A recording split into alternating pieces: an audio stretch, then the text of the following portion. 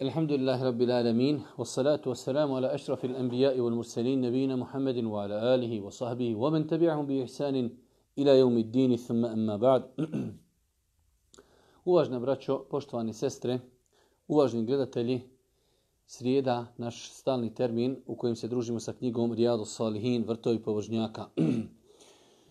Večeras otvaramo jedno interesantno i lijepo poglavlje koje nam je potrebno nekoliko puta dnevno. O čemu se radi? Imam Nevevi rahmetullahi alejhi na 419. stranici, za one koji imaju knjigu ovog formata, počeo je sa novim poglavljem Selam, islamski pozdrav. Imam Nevevi rahmetullahi alejhi posvetio je posebno poglavlje u kojem je govorio o islamskom pozdravu selamu, o međusobnom rukovanju muslimana prilikom susreta i o traženju dozvole prilikom ulaska u kuću. 3 poglavlja koja su usko vezana, Imam Nevevi rahmetullahi alejhi stavio ih je u jedno te isto poglavlje.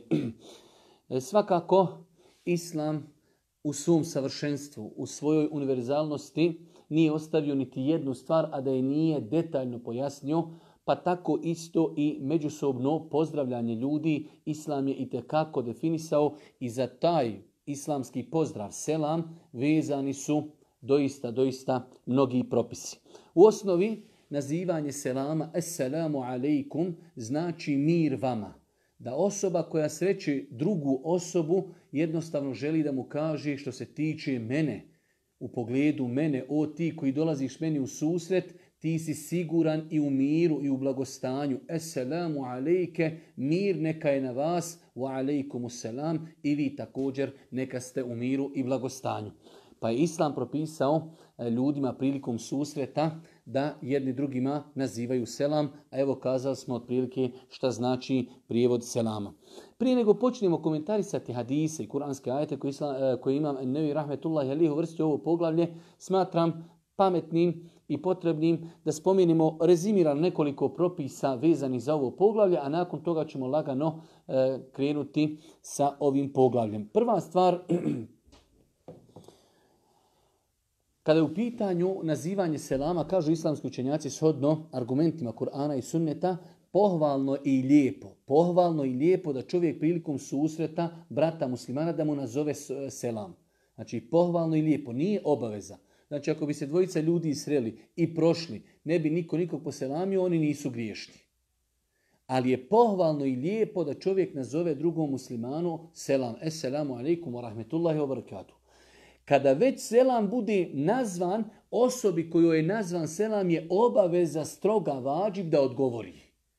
Poslije ćemo spomenuti argumente koji na to ukazuju. Ono što je nama bitno sada da zapamtimo, početak selama, ona osoba koja prva naziva selam je znači dobrovoljno, pohvalno i lijepo djelo. Ali kada već bude selam nekom i nazvan, odgovoriti na selam je obaveza i vađib. To je prvi propis koji večeras treba da spomenem. Druga stvar, u sunnetu Božijeg poslanika nalazimo da postoji 3 različita načina i 3 različite metode nazivanja selama. Assalamu alaikum wa rahmetullahi wa barakatuh. To je jedan način nazivanja selama. Assalamu alaikum wa rahmetullahi wa barakatuh. Drugi način, assalamu alaikum wa rahmetullah. I treći način, assalamu alaikum. Assalamu alaikum. To su 3 načina nazivanja selama i svaki od ovih načina je, ako Bog da, validan, s tim što onaj najduži, najpotpuniji, za njega je najveća nagrada, kao što ćemo vidjeti u vjerodostojnim hadisima Božjih poslanika, alejhi salatu wasalam. Ono što su islamski učenjaci spomenuli u pogledu propisa nazivanja selama jeste da čovjek ako bi došao kod velike grupe ljudi, kod ljudi koji razgovaraju, ne čuju njegov selam, pohvalno je, a ne obaveza, da čovjek 3 puta ponovi selam. Pa pretpostavimo da je čovjek došao pred neki veliki skup, pa će kazati u jednom pravcu assalamu alaikum, assalamu alaikum, assalamu alaikum. Ponovit će selam 3 puta, tako je činio Božji poslanik alejhi salatu wasalam. Isto od propisa koji su nažalost velika nepoznanica mnogim muslimanima jeste da je sunnet i lijepo i pohvalno nazivati selam muslimanima koje čovjek i zna i koji ne zna. Nerijetko nam se dešava da čovjek se selami i naziva selam samo ljudima koji zna. Bez obzira što zna da su muslimani. Mi ne govorimo o situaciji kada čovjek ide ulicom gdje živi u državi gdje je možda 50% muslimana, 50% nemuslimana. Već govorimo o situaciji kada se čovjek nalazi u društvu gdje apsolutno zna da su svi muslimani. Primjer radi čovjek kada je u džamiji, kada iziđe nakon džume, nakon bajrama i tako dalje. Znači u situacijama kada čovjek zna da su sve ljudi oko njega muslimani, propisano i sunnet je da naziva se selam ljudima i koje znamo i koje ne znamo.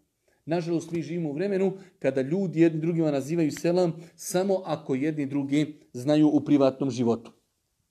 Od propisa koji se vezuju za ovo poglavlje jeste i da je Božji poslanik pojasnio ko će kome nazivati selam, pa kaže Allahu poslanik, ako neko je jahač, a čovjek drugi je pješak, onaj koji jaha, on će nazvati selam i on bi trebao da nazove selam onome ko pješači. Onaj ko pješači trebao bi da nazove selam onome ko sjedi, ko se ne kriči.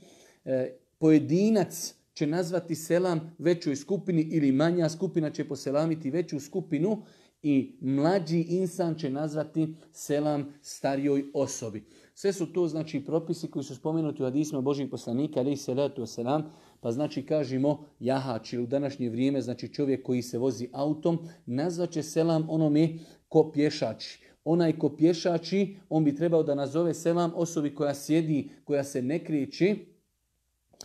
Pojedinac treba da poselami grupu, a isto tako omladinac ili mlađa osoba treba da poselami starijeg insana.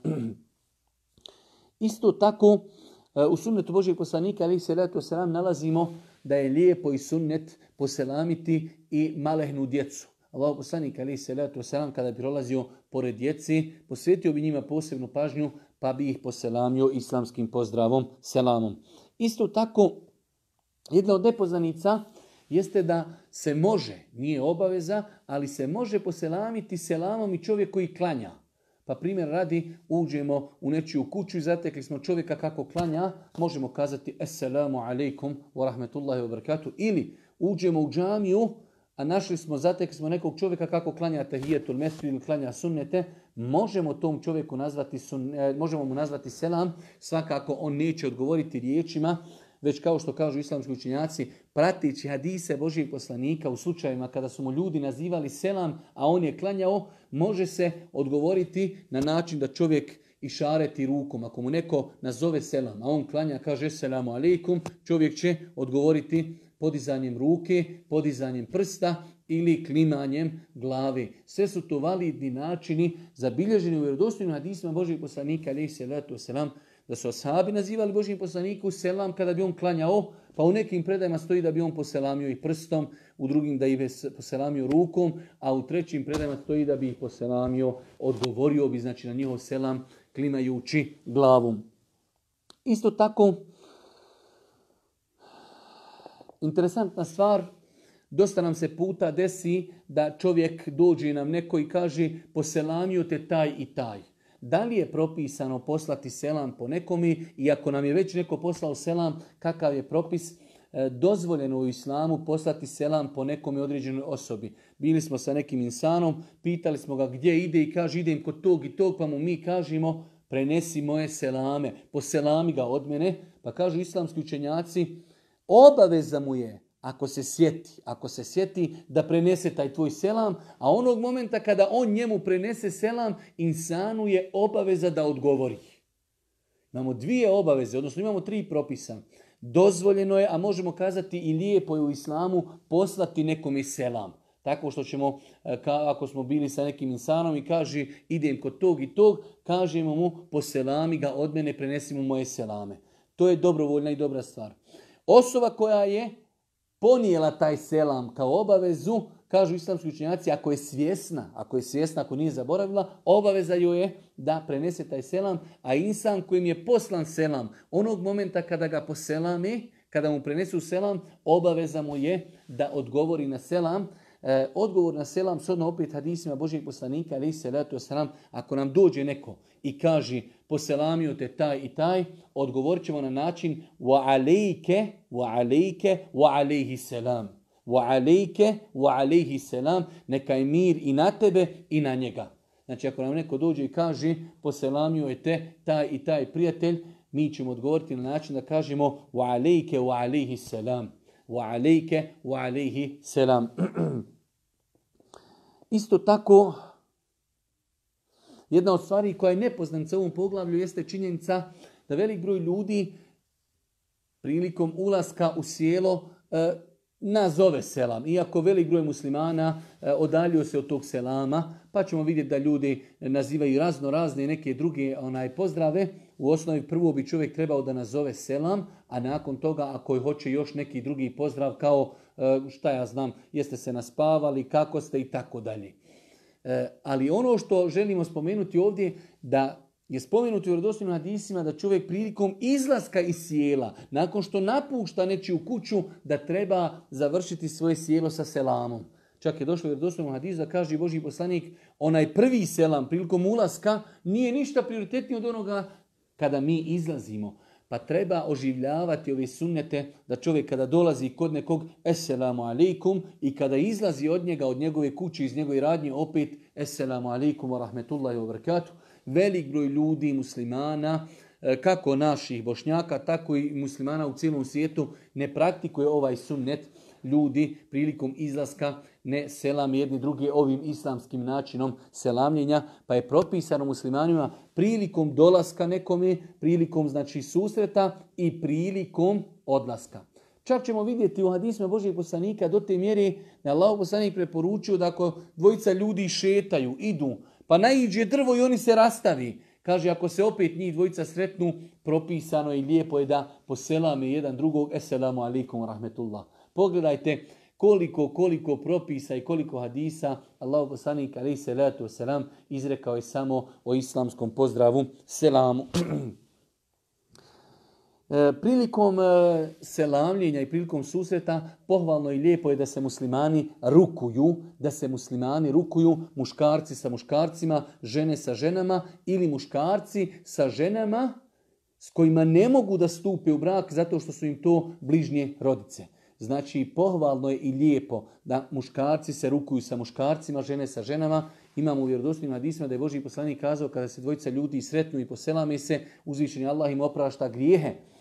Muškarac će selamiti muškarce, žena će se rukovati i selamiti sa ženama, a muškarac ili žena se mogu rukovati samo u slučaju ako su bližnja rodbina do te mjeri da ne mogu stupiti u brak, to jeste da je muškarac mahrem ženi, a čovjeku muslimanu, muškarcu se nije dozvoljeno rukovati sa ženama koje, hajde da kažemo, nisu njegove rodice, kao što nije muškarcu, tako isto nije ni ženama.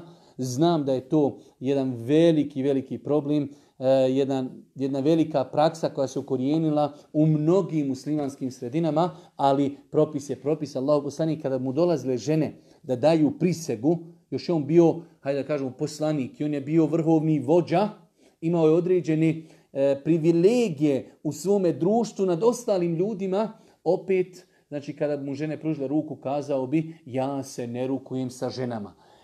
Svakako taj, da ga nazovemo, nelijepi običaj koji se ukorijenio u islamskim društvima i muslimanskim sredinama, treba ga iskorjenjivati na način da ćemo naše sestre muslimanke podučavati da ne pružaju ruku muškarcima, a isto tako muškarce podučavati da ne pružaju ruku ženama, jer je to strogo zabranjeno. Nakon toga vraćamo se ovom našem poglavlju, počinjemo od 419. stranici, vrijednost nazivanja selama i naredba o njegovom širenju. Imam Nevi citirao nam je na početku kuranske ajeti sure En-Nur gdje kaže uzvišeni Allah: o vjernici, u tuđe kuće ne ulazite dok dopuštenje ne dobijete i dok ukućanima selam ne nazovete. O vjernici, ovi koji vjerujete u Allaha, ovi koji vjerujete u sudnji dan, u tuđe kuće. U tuđe kuće. Znači ovdje ne potpada propis za svoje kuće. Kaže Allah subhanahu wa ta'ala, u tuđe kuće ne ulazite dok dopuštenje ne dobijete. Ovo je jedan veliki propis, nažalost velik broj ljudi, pogotovo u nekim ruralnim sredinama na selima, u gradovima je već drugačiji propis, ali drugačija praksa. Na selima jednostavno se desi da ti neko od komšiluka dođe i sjedni na seču i onda kaže selam alikum ali bujruma. Pa kaže uzvišeni Allah, o vjernici, pogledajte kako Islam precizira i najsitnije stvari u ljudskom društvu, kako se ne bi desilo da neko uđe u kuću, a domaćin te kuće nije spreman da ga prihvati ili se možda nalazi u situaciji u kakvoj ne bi želio da ga sretni. Možda je čovjek otkrivenog tijela, možda je kuća nije počišćena, pa je u islamu naređeno strogo da čovjek prije nego što uđe pokuca, da traži dozvolu da nazove selam. Ako ne dobije dozvolu, treba da se vrati i ne smije da se ljuti. Pa kaže uzvišeni Allah, o vjernici, u tuđe kuće ne ulazite dok dopuštenje ne dobijete. U tuđe kuće, u svoju kuću smiješ ući, ne trebaš tražiti dozvolu jer je to tvoja kuća. Ali u tuđe kuće ne može se ulaziti osim da čovjek zatraži dozvolu, da nazove selam i ako mu se dozvoli uče, ako mu se ne dozvoli, onda će se vratiti. Pa kaže uzvišeni Allah, o vjernici, u tuđe kuće ne ulazite. Ne ulazite, zabrana. Iz ovoga proizilazi da neko ko uđe u tuđu kuću, nije tražio dozvolu, učinio je haram. Nažalost, u velikom broju slučajeva na selima ljudi ulaze u kuće bez da traži bilo kakvu dozvolu ili eventualno ako naiđu da je kuća zaključana, tada se naljuti na svoga komšiju, što je neispravno, apsolutno neispravno. Pa kaže uzvišeni Allah, o vjernici, u tuđe kuće ne ulazite dok dopuštenje ne dobijete i dok ukućanima selam ne nazovete. Prije ulaska traži se dozvola i naziva se selam. To su smjernice uzvišenog Allaha subhanahu wa ta'ala. A vidjet ćemo da je poslije pojašnjeno u vjerodostojnim hadisima da Božji poslanik kaže innema džu'ila al-isti'zanu min ajli al-basar. Traženje dozvole prilikom ulaska u nečiju kuću je učinjeno i propisan zbog pogleda. Šta mislite, čovjek uđe u tuđu kuću i zatekne čovjeka u nekoj situaciji u kakvoj ne bi volio da ga je zatekao. Možda sa svojom suprugom ili možda se preslači ili je kuća možda razbacana i tako dalje.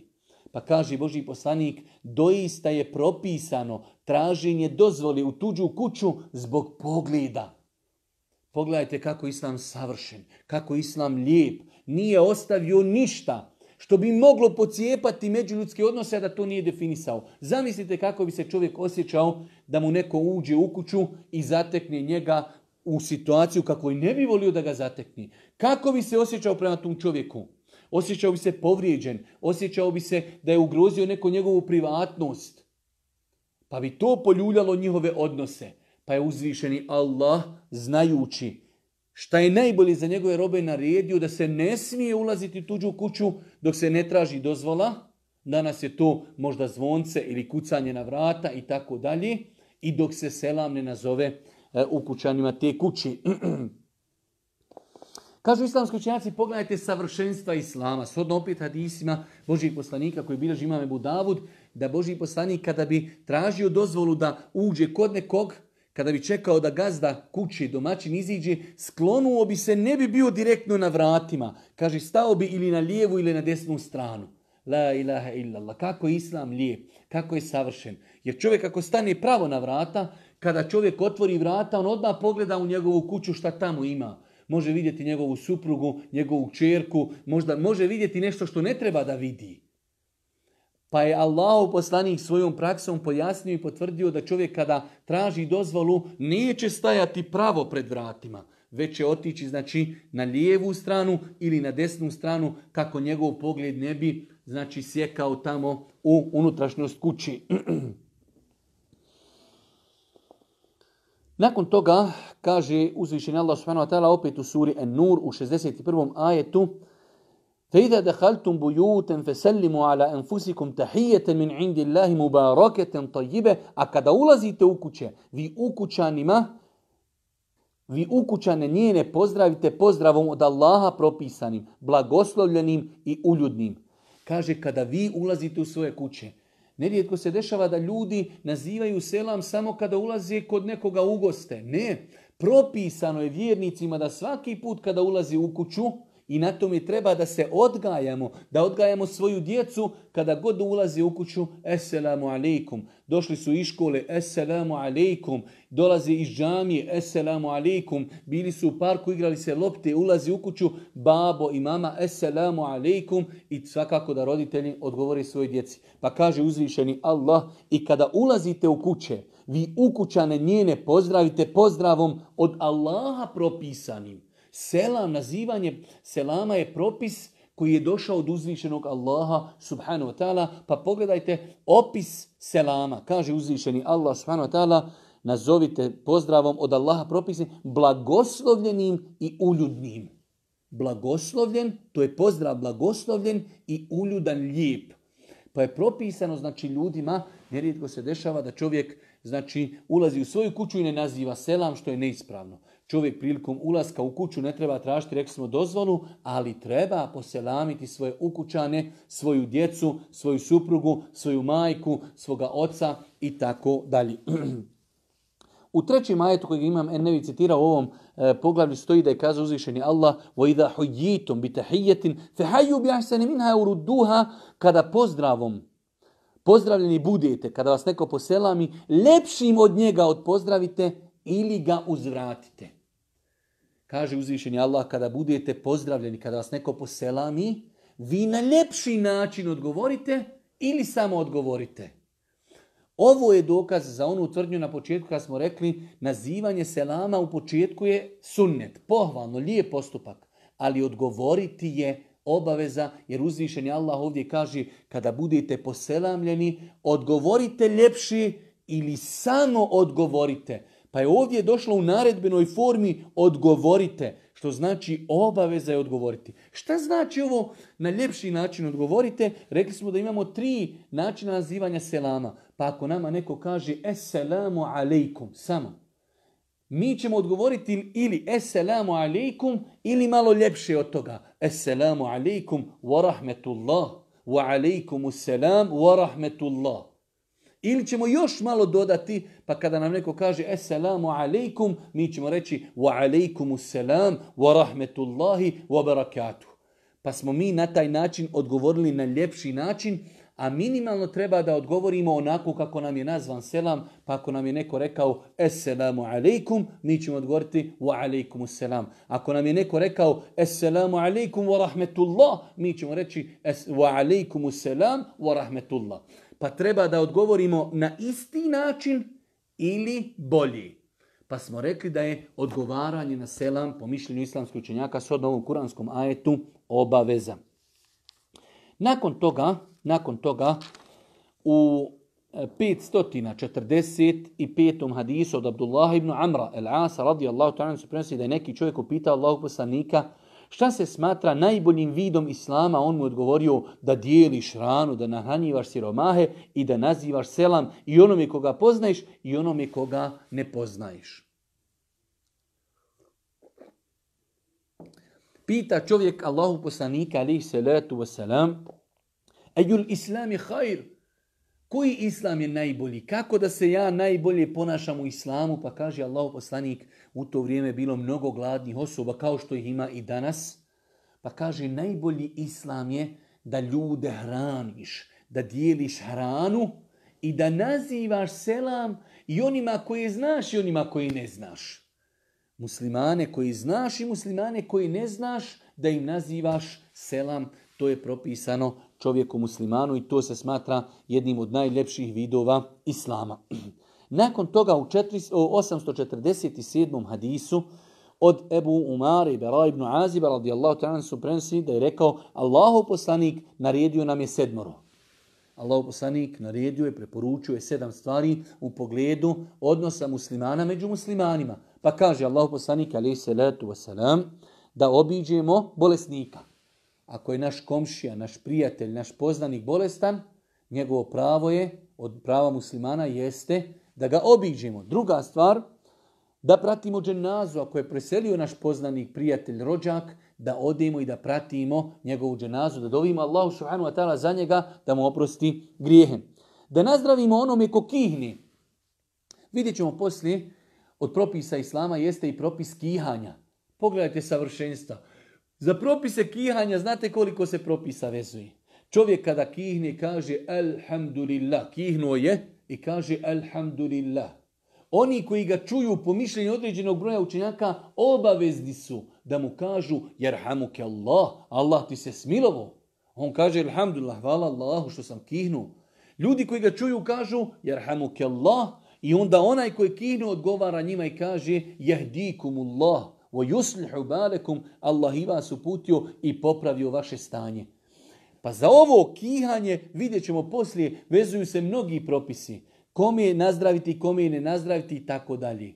Pa kaže Allah poslanik, kada čujete čovjeka da kaže da je kihnu i kazao alhamdulillah, vi recite jerhamuke Allah. Nažalost, velik broj muslimana, procentualno 95%, nikada nisu čuli za ova nazdravljanja, već ljudi kada neko kihne, nazdravlja i to je to. Što je suprotno bontonu Islama.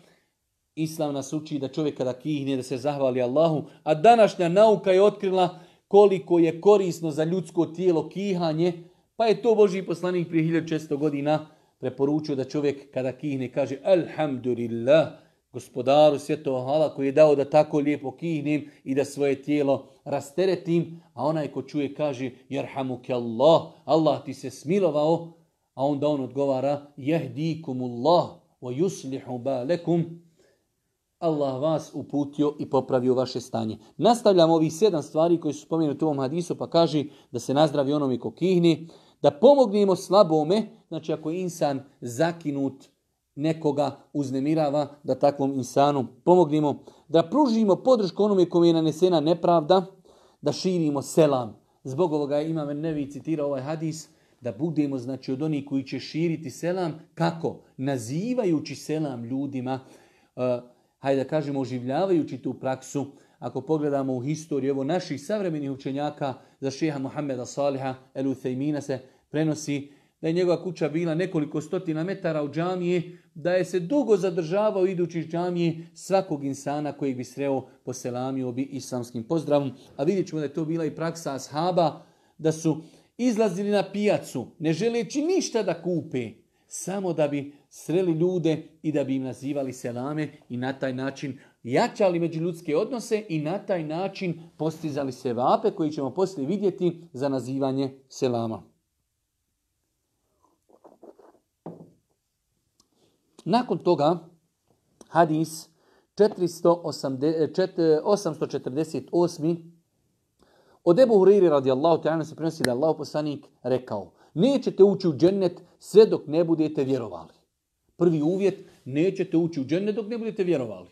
Ne može ući nevjernik u džennet. Nećete ući u džennet dok ne budete vjerovali. To je prvi uvjet. Pa kaže se dalje u hadisu, a nećete biti potpuni vjernici sve dok jedni druge ne zavolite. Aha, nećete ući u džennet dok ne budete vjernici. Nećete potpuno vjerovati dok se ne zavolite. To je druga stepenca. A kaže Allahu poslanik, želite li vam ukažem na nešto što će, ako to budete prakticirali, dovesti do toga da se međusobno zavolite. Širite selam međusobno, nazivajte jedni drugima selam. Pogledajte kako ide stepence. Nećete ući u džennet dok ne budete vjerovali. A nećete potpuno vjerovati dok se ne zavolite. Hoćete li da vam kažem na nešto, da vam ukažem na nešto, ako budete radili, vi ćete se zavoljeti. Nazivajte jednim drugima selam.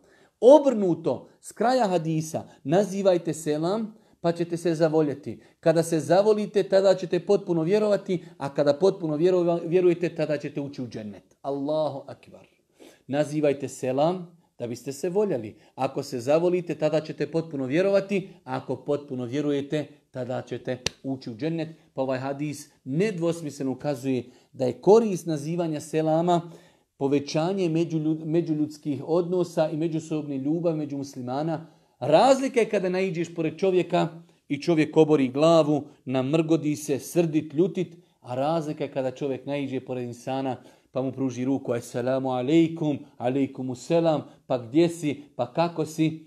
To jača međuljudske odnose jednog društva. Rekli smo, Islam neprestano podstiče na sve što će jačati međuljudske odnose ljudi u jednom društvu.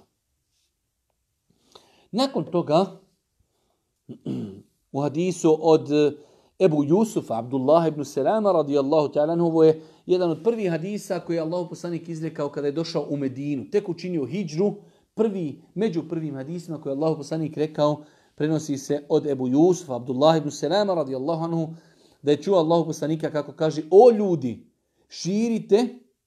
širite selam. Nazivajte jednim drugima selam. Dijelite hranu. Čuvajte rodbinske veze i klanjajte namaz dok drugi spavaju, pa ćete ući u džennet spokojno. Pogledajte, 4 stvari koje čovjek ako radi, ući će u džennet. 3 stvari su vezane za čovjekov odnos prema narodu i društvu, jedna je vezana za Allaha. Pogledajte, to je islam.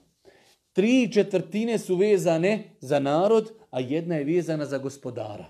Pa kaže Allahov poslanik alejhi selatu vesselam u ovom hadisu: o ljudi, nazivajte jedni drugima selam. To je prva stvar.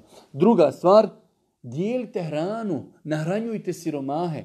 Druga stvar. Treća stvar, čuvajte rodbinske veze. Pazite na rodbinu, obilazite, pitajte, komunicirajte i na kraju klanjajte noćni namaz. Kada drugi ljudi spavaju, ući ćete u džennet spokojno i mirno. Pa 3 stvari, nazivajte selam, dijelite hranu, čuvajte rodbinske veze. 3 stvari od ove 4 vezuju se za naš odnos prema ljudima, a jedna stvar se samo vezuje za naš odnos prema Allahu putem noćnog namaza.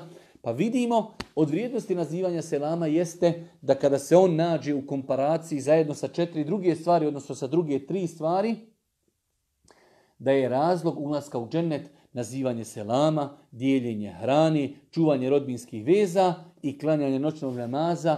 Ući ćete u džennet lagano i smireno. Nakon toga onaj poznati događaj koji sam malo prije spomenuo, 850. Hadis od Tufejla ibn Ubeja ibn Ka'ba, on pripovijeda, znači ja ću to rezimirati, da je on s Abdullah ibn Omerom se mnogo družio, pa bi Abdullah ibn Omer izlazio na pijacu i ne bi ništa kupovao. Pa je njega to zainteresiralo i kaže, obraćajući se njemu, kaže: ti izlaziš veoma često na pijacu, odeš, prohodaš i vratiš se. Nikada ne pitaš ni za cijenu, ni cecankaš, ni pazarivaš. Pa mu je kazao Abdullah ibn Omer radijallahu ta'ala anhu: na pijacu idemo radi selama, da ga nazivamo onome koga sretnimo. On je izlazio, znači pogledajte koliko su ti ljudi pazili na društvo. Izlazili su samo da se sretnu sa ljudima, da im selam nazovu, da se međusobna ljubav među njima poveća. Nakon toga, Imam An-Nevevi rahmetullahi alejhi u 132. poglavlju kaže način nazivanja selama, gdje je pojasnio on u svome govoru, iako u ovoj knjizi veoma je malo govora od imama Nevija, ovdje kaže Imam An-Nevevi, pohvalno je da onaj koji prvi naziva selam kaže: Esselamu alejkum wa rahmetullahi wa barakatuh, neka su na vas mir, Allahova milost i njegov blagoslov, koristeći pri tome zamjenicu za množinu. Znači, makar mi sreli jednog čovjeka, mi možemo kazati Esselamu alejke. Selam i mir neka je tebi, alejke. Ovo ke u arapskom je za jedninu. Ali je lijepo i pohvalno da čovjek nazove za množinu i kaže Esselamu alejkum wa rahmetullahi wa barakatuh. Znači da se nazivanje selama bude na način množine, s tim što ako bi čovjek nazvao selam u jednini, njegovo nazivanje selama je validno i potpuno, jer vidjet ćemo u hadisima nekim da su ashabi znali doći i poslaniku kazati Esselamu alejke i ne bi to Božji poslanik alejhi salatu vesselam negirao. Isto onaj koji odgovara, pohvalno je da odgovori u množini da kaže wa alejkumus selam, ne wa alejke selam, iako je ispravno i može, ali je bolje da to bude u množini wa alejkumus selam wa rahmetullahi wa barakatuh. 851. hadis, Imran ibn Husayn radijallahu ta'ala anhu kazuje: neki je čovjek došao kod vjerovjesnika sallallahu alejhi ve sellem i rekao Esselamu alejkum, a vjerovjesnik odgovori na selam, nakon čega čovjek sjede, tada vjerovjesnik sallallahu alejhi ve sellem reče 10 sevapa. Nazvao je čovjek najkraću vrstu selama i kaže Esselamu alejke, Esselamu alejkum. Kaže Božji poslanik 10. Najkraća verzija 10 sevapa. Pa kaže, nakon toga dođe drugi čovjek i reče Esselamu alejkum wa rahmetullah. dodao je riječ Assalamu alaikum wa rahmetullah. Božji poslanik povećaje se vape i kaže 20. Pa je čovjek sjeo, pa kaže ovaj ashab, tada dođe i treći čovjek i reče Assalamu alaikum wa rahmetullahi wa barakatuh. Vjerovjesnik tada odgovor na selam, a čovjek sjede, tada vjerovjesnik reče 30. Hadis bilježi imam Ebu Davud Tirmizija. Znači, kada čovjek nekome nazove samo selam, kaže Assalamu alaikum, ima 10 sevapa. Ako kaže Assalamu alaikum wa rahmetullah, samo riječ dodao, 20 sevapa shodno riječima Božijeg poslanika. Ako doda i drugu riječ Assalamu alaikum wa rahmetullahi wa barakatuhu, 30 sevapa. Pa pogledajte koliko mi dnevno izgubimo sevapa, hem što ne dodajemo selam potpun Assalamu alaikum wa rahmetullahi wa barakatuhu, a prilikom ulaska u kuću, prilikom izlaska iz kući, koliko puta čovjek u toku dana naziva selam. Zato smo rekli na početku ovog druženja da ovo su propisi koji su nam svakodnevno potrebni. Nakon toga Imam Nevi citirao je hadis 852 od Aiše radijallahu ta'ala anha. Aiša kazuje, jednom prilikom Allahu poslanik alejhi salatu vesselam rekao mi je: evo, Džibril ti naziva selam, a ja mu rekao wa alejhi selam wa rahmetullahi wa barakatuh, neka su i na njega mir, Allahu milost i Allahu blagoslov. Rekli smo, Imam Nevi rahmetullahi alejhi kada komentariše ovaj hadis kaže: yustahabbu an yarudda ala rasuli ma'hu fa yaqulu wa alejke wa alejhi selam. Kaže, pohvalno i lijepo je kada neko nekome prenese selam. Kao što je ovdje Božji poslanik je preneo Aiši selam od Džibrila. Džibril je poslao selam Aiši, pa Božji poslanik kaže, evo Džibril te selam i o Aiša. Pa je ona odgovorila, wa alejhi selam. Pa na osnovu tog hadisa islamski učenjaci su postavili pravilo da čovjek kada odgovara nekome na selam da kaže wa alejke. I tebi selam, wa alejhi selam. Wa alejke, wa alejhi selam, wa alejke, wa alejhi selam. Znači, ako nam neko dođe i kaže poselamio je te taj i taj, mi ćemo odgovoriti na način što ćemo kazati wa alejke, wa alejhi selam. Nakon toga, 853. hadis od Enesa radijallahu ta'ala prenosi da bi vjerovjesnik sallallahu alejhi ve selleme kada bi nešto rekao, to ponovio 3 puta, sve do ga prisutni u potpunosti ne bi razumjeli, a isto tako kada bi došao među ljude i poselamio, učinio bi to 3 puta. Kaže Imam En-Nevevi, ovo se vjerovatno odnosi na situaciju kada se u skupu nalazi velik broj ljudi. To je ono što smo na početku spomenuli. Allahu poslanik bi ponekada, kada bi bila potreba zatim, ponovio neku riječ ili rečenicu ili propis 3 puta kako bi ljudi bolje zapamtili. Isto tako kada bi došao u masu ljudi pa neko razgovara, neko čuje, neko ne čuje, Božji poslanik bi nazvao 3 puta selam, pa smo to pokazali praktično na početku. Ako znači ima dosta ljudi da kaže assalamu alaikum, assalamu alaikum, assalamu alaikum, znači pohvalno je, ali ako su ljudi čuli naš selam, nema onda potrebno se ponavlja, dovoljno da čovjek jednom kaže assalamu alaikum wa rahmetullahi wa barakatuh. Nakon toga navodi Imam En-Nevi rahmetullahi alejhi hadis u kojem stoji da Allahu poslanik kada bi dolazio kod nekoga naveći, postoji mogućnost da ima ljudi koji su legli spavati, a ima ljudi koji su budni. Pa kaže se da Allahu poslanik alejhi salatu vesselam kaže, on bi dolazio noću i tiho nazvao selam da ne probudi one koji su zaspali, ali ipak dovoljno glasno da ga čuju oni koji su bili budni. Pa je od sunneta da čovjek bude umjeren prilikom nazivanja selama. Pa primjer radi, ako smo došli kod nekoga u kuću, a možda ima u toj kući dijete koje spava ili možda da nekog ne uznemirimo, nazvat ćemo to na način da nas čuju oni koji su prisutni, a da ne probudimo oni koji spavaju. Ako bi došli kod nekoga na sjelo, naveče, u kuću koja ima djeci, nazvat ćemo selam na način kako ga je nazivao Božji poslanik, da nas čuju ljudi, a isto tako da to ne probudi osobu koja spava.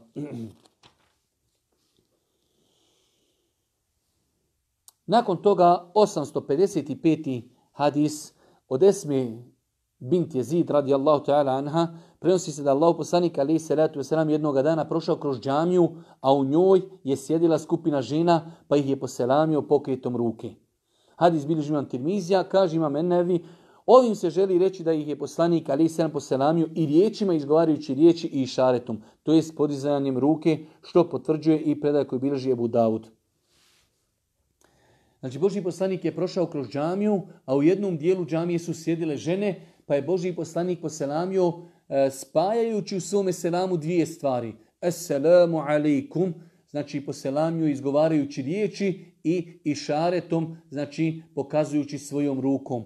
Pa iz ovog propisa islamski učenjaci spominju da čovjek kada naiđe, kada pored skupine žena, nema smetnje da tim ženama nazove selam. Postoji različite predaje i govor učenjaka da čovjek ako naiđe samo pored jedne ženi, da li treba da je nazove selam ili ne. U svakom slučaju, ako bi se radilo da je čovjek mlad i mlada djevojka, Allah najbolje zna, bolje izbjegavati i nazivanje selama, kako na taj način ne bi se otvarala vrata šetanu, ali ako čovjek naiđe pored više žena ili žena koji su, da kažemo, u nekim poznim godinama, nema smetnje da im nazove selam, pogotovo u našim krajevima gdje se od čovjeka koji prakticira vjeru, kada naiđe pored žena, one očekuju zato što se na njemu vidi da praktikuje vjeru. Ako čovjek znači naiđe iz džamije pa da poselami znači žene, inšala bizna, u tome nema ništa sporno shodno ovom hadisu Božijeg poslanika alejhi salatu vesselam. Nakon toga, 857. hadis od Ebu Hurajre radijallahu ta'ala anhu se prenosi da je poslanik rekao: jahač naziva selam pješaku, pješak onome ko sjedi, a manja skupina većoj. U jednoj predaji i mlađi prvi naziva selam starijim. To je ono što smo pojasnili na početku od propisa nazivanja selama. Da Allahov poslanik je napravio kao neki redoslijed ko bi kome trebao da nazove selam. Iako ćemo poslije vidjeti da je najbolja osoba ona koja prva nazove selam.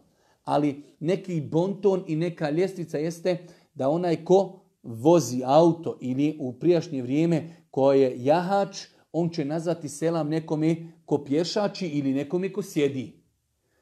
Ako imamo osobu koja pješači, a neko sjedi pored puta ili negdje u svojoj radnji, onda osoba koja prolazi, ona je ta koja će nazvati. Ne da čeka da mu neko iz radnje ili onaj ko sjedi nazove selam, ne. Znači ako čovjek brže prolazi, znači autom ili jahajući, on će nazivati selam osobama koji pješači ili koji sjedi. Ako čovjek pješači, nazvaće selam onima koji sjedi. Manja skupina ili pojedinac poselamit će veću skupinu, a mlađi insan će poselamiti onoga koji je stariji. To su neka osnovna pravila za kom je treba nazvati selam. Nakon toga dolazimo do pitanja, znači koji smo malo prije spomenuli, a to je od Ebu Umami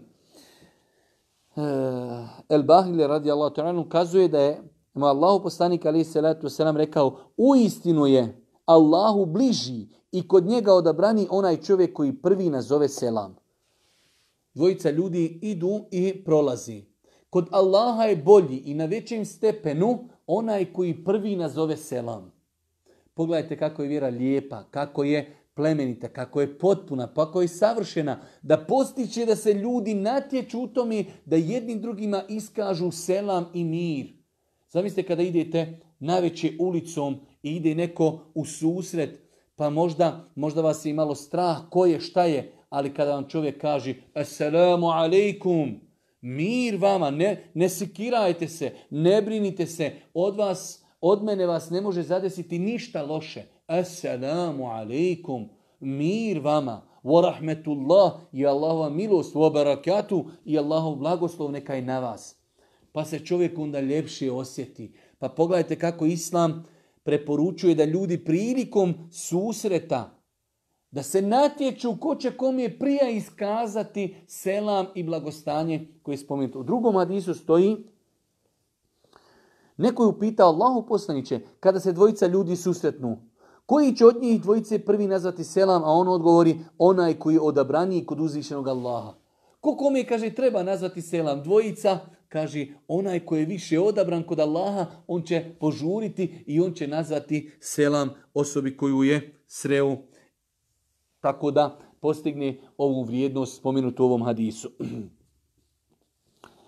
Nakon toga dolazimo do onog propisa koji smo spomenuli na početku, jer smo mi na početku pokušali da rezimiramo sve propise vezane za selam, odnosno većinu tih propisa, svakako da ima propisa koji nismo spomenuli. Kaže Imam En-Nevevi u 134. poglavlju, pohvalno je nazvati selam osobi koja se u kratkom vremenu sretne više puta, kao na primjer onaj ko uđe pa izađe, pa opet ubrzo zatim uđe, ili ako se između dvojice ljudi ispriječi drvo ili nešto slično.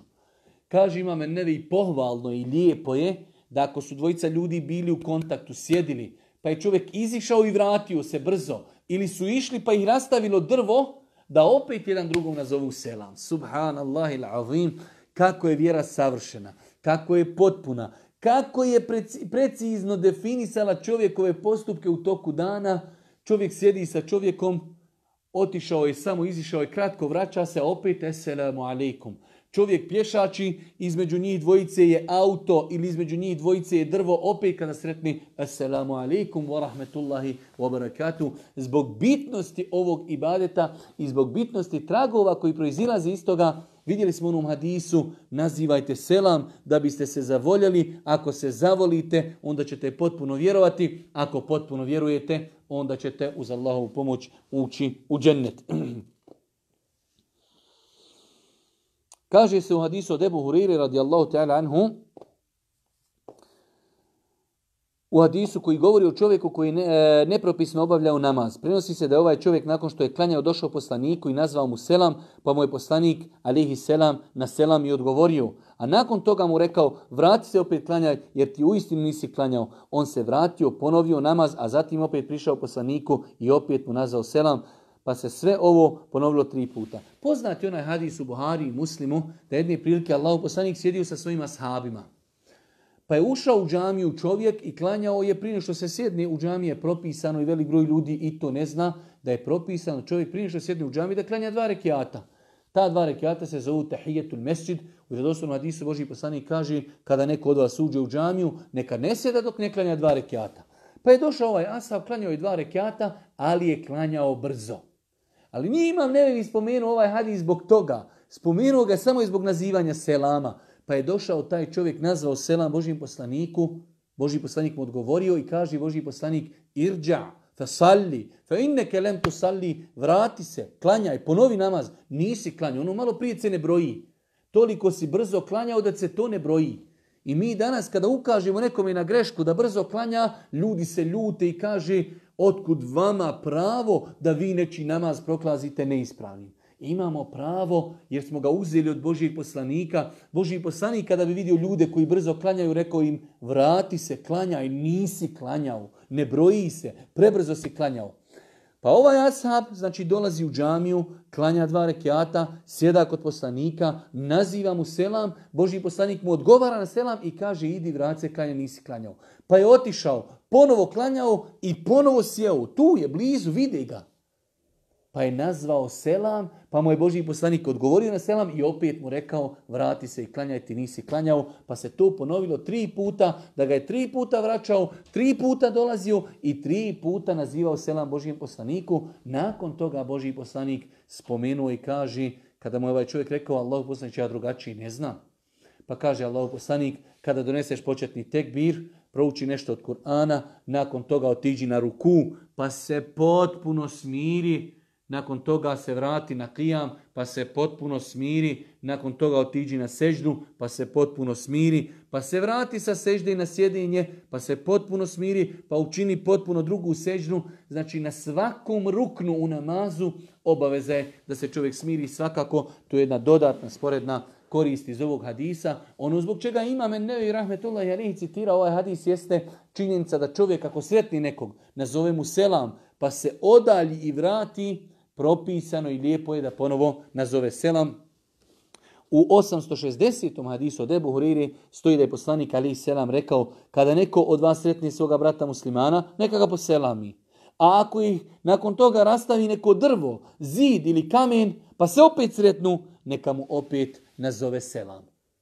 Kaže, kada neko od vas sretne brata muslimana, pa mu nazove selam, pa idu pješači, pa ih rastavi zid ili drvo ili kamen, u današnje vrijeme je to auto ili nešto slično tome, opet kada se sretnu, opet jedni drugima neka nazovu selam.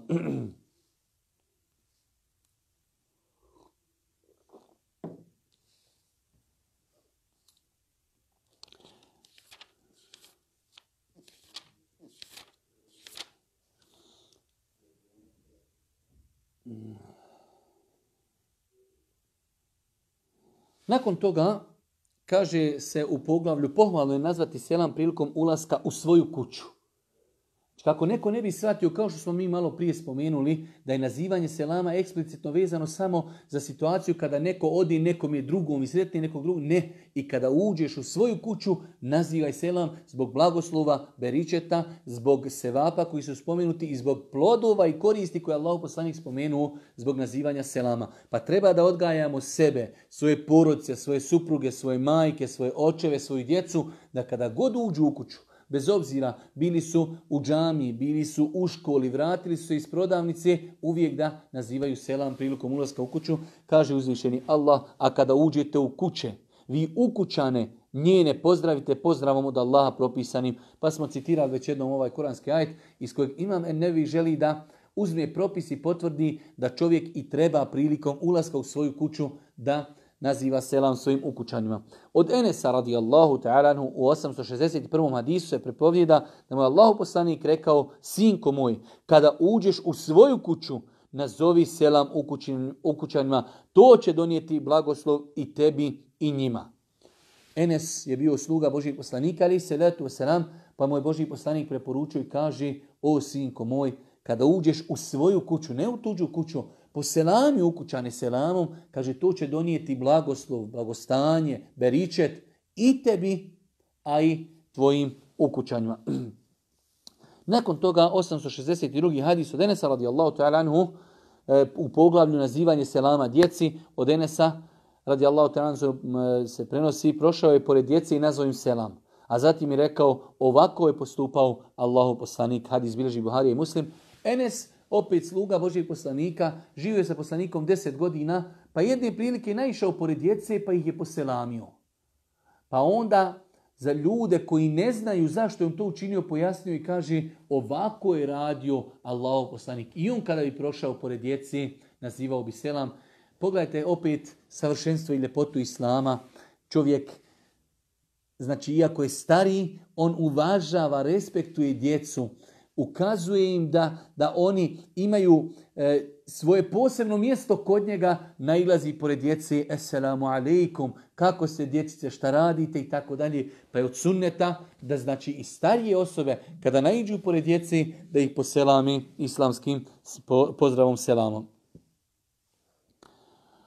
U 863. hadisu od Sehla ibn Sada radijallahu ta'ala anhu se prenosi da je kazao: među nama je živjela neka žena, starica, koja je sakupljala repu i zajedno sa malo ječma, ona bi to izmjela i kuhala bi u loncu. Kada bismo klanjali džumu namaz, počeli bi se razilaziti, nazivali bismo joj selam, a ona bi nas time častila. Pogledajte, Imam En-Nevi citira ovdje hadis koji indirektno ukazuje na to da se naziva selam ženama koje su starice. Spominje on propis da jedna žena bila koja bi znači sakupljala repu, uzela bi, samljela bi malo ječma, sve bi to svarila zajedno, pravila bi kao neko jelo, kao neku kašu, i kada bi ljudi klanjali džumu, prolazili su pored nje i ona im je to grabila i davala, ali kaže Enes, odnosno Sehl ibn Sad, pa bi mi prolazili pored nje, selamili bi se sa njom, nazivali bi joj selam, a ona bi nama dijelila tu hranu. Pa iz ovoga uzimamo da su ashabi Allahog poslanika, alejhi salatu wasalam, da su starijim ženama nazivali selam. Nakon toga, od ashabike koja se zove Ummu Hani, od Ummu Hani, kćerke Ebu Talibove, kazuje se, u danu osvajanja Mekke došla sam kod vjerovjesnika sallallahu alejhi ve sellem, a on se kupao. Dok ga je Fatima zastirala komadom platna, nazvala sam mu selam, pa je spomenula cijeli hadis. Ovdje vidimo propis da i čovjek ako se i kupa, mi smo rekli nema smetnje nazvati čovjeku selam i kada klanja. On će odgovoriti išaretom ruke ili znači klimanjem glavi. U ovom slučaju ova ashabika došla je, Allahov poslanik se kupao, u to vrijeme se ljudi kupali na način da neko drži platno, on se iza platna kupa. Pa je vidjela Božijeg poslanika, vidjela mu je glavu iza platna, došla je ova ashabika, pa je nazvala Božijem poslaniku, alejhi salatu vesselam, selam, pa uzimamo iz ovoga propis da žene mogu nazvati muškarcima selam, a isto tako i u stanju dok se čovjek znači kupa, da nije sporno da mu neko nazove selam i da on odgovori na taj selam.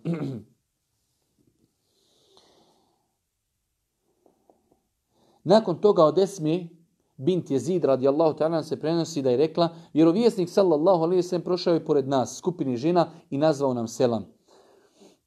U Tirmizinoj verziji spominje Allahu poslanik alejhi salatu vesselam jednog dana prošao je kroz džamiju u kojoj su sjedile skupina žena, pa je poselamio pokretom ruke. Ovaj hadis smo već jednom citirali i već jednom komentarisali. Imam Nevevi ga je spomenuo ovdje kako bi potvrdio da je Allahu poslanik nazivao skupini žena selam, tako da čovjek, musliman, vjernik, ako naiđe pored skupini žena, nema nikakve smetnje da tim ženama nazove selam. Nakon toga dolazimo do jednog posebnog propisa, inšallah već time privodimo kraju ovo naše druženje. Od Ebu Hurire radijallahu ta'ala se prenosi da Allahu poslanik alejhi salatu vesselam rekao, nemojte prvi židovima i kršćanima nazivati selam, a kada nekog od njih sretnete na putu, stjerajte ga na njegov najuži dio. Prvi propis ovdje jeste da je Božji poslanik rekao, nemojte nazivati prvi vi kršćanima i židovima selam. Ako oni nama nazovu, doće nam propis u drugom hadisu kako ćemo im odgovoriti. Znači musliman naziva selam muslimanu. Neće prvi nazvati selam kršćanu ili židovu. Kaže Allahu poslanik u ovom hadisu kojeg mnogi nekada neispravno razumiju. Zašto? Zato što ga ne uzimaju ga u kontekstu života Božijeg poslanika. U ovom hadisu kaže Allahu poslanik alejhi salatu vesselam, kaže, a kada nekog od njih sretnete na putu, stjerajte ga na njegov uži dio. Nigdje nije zabilježeno da je Božji poslanik kada bi išao i u susret bi mu išao neki židov ili kršćanin, da bi ga Božji poslanik zgurao, već ovim hadisom se želi kazati, jer tako moramo shvatiti hadis u kontekstu života Božjeg poslanika, da ako se desi da ćemo doći na jedan uzak dio puta, a mi idemo iz jednog pravca da ide ili kršćanin židovi, mi ćemo proći pa da onda on prođe poslije nas. Tako je spomenuo šejh Usejmin rahmetullahi alejhi u komentaru ovog hadisa, jer nigdje nije zabilježeno da je Božji poslanik alejhi salatu vesselam prilikom hodanja, znači kroz Medinu, ako bi naišao neki kršćanin židov, da bi ga on gurao u ćošak. Nažalost, neki ljudi i su pogrešno shvatili ovaj hadis. Nakon toga, od Enesa radijallahu ta'ala se prenosi da Allahu poslanik alejhi selam rekao, kada vam sljedbenici knjige, kršćani židovi, nazovu selam, vi im odgovorite riječima ve alejkum, i vama isto. Znači rekli smo, musliman će nazvati selam muslimanu. Neće nazivati nevjernicima selam, može ih postaviti na neki drugi način, ali ako oni njemu kažu esselamu alejkum, on će kazati wa alejkum. Tako se odgovara. U vjerodostojnom hadisu je zabilježeno da su židovi došli kod Božjeg poslanika pa su mu kazali esamu alejk. Bez slova l. Esamu alejk, smrt tebi. Pa im je Božji poslanik odgovorio i vama wa alejkum. Znači ono što vi god meni nazovete, i vama tako da isto budi. Na kraju, od Ebu Huriri radijallahu ta'ala anhu se prenosi, odnosno od Usame radijallahu ta'ala se prenosi da vjerovjesnik sallallahu alejhi ve sellem jednom prilikom prošao pored skupine u kojoj su bili izmiješani muslimani i nemuslimani i židovi, pa im je nazvao selam. Znači nema smetnji da čovjek ako naiđe pored skupine u kojoj ima i muslimana i nemuslimana, da naiđe i da toj skupini nazove selam. I zadnji propis večeras, pa ćemo ako Bog da sljedeće sedmice nastaviti o propisima koji govori o znači traženju dozvole prilikom ulaska u kuću. Posljednji hadis od Ebu Hurire radijallahu ta'ala se prenosi da je rekao Allahu poslanik alejhi salatu vesselam, kada neko od vas dođe na neko sjelo, neka nazove selam, a kada ustane želeći da ode, neka opet nazove selam, jer prvi selam nije ništa važniji od onog drugog. Na početku ovog predavanja smo spomenuli da je to jedna velika nepoznanica, zapostavljena stvar kod velikog broja muslimana.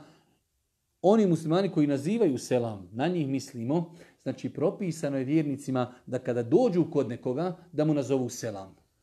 Kada izlaze od njega, kada se sa njim rastaju, da opet nazovu selam na način kao što ga nazivaju prilikom dolaska Esselamu alaikum i odgovara se wa alaikumu selam. Znači propis koji nažalost zapostavljen kod velikog broja muslimana da prilikom odlaska iz sjela, prilikom rastajanja dvojice ljudi, da je propisano da se naziva selam. Molim uzvišnog Allah subhanahu wa ta'ala da nas učesti na putu istine, da nas poduči propisima ove lijepe, divne vjere Islama i na kraju subhaneke, Allahumma da bihamdike, šedu in la ilaha illa in stakfiruke, wa etubu ilaik.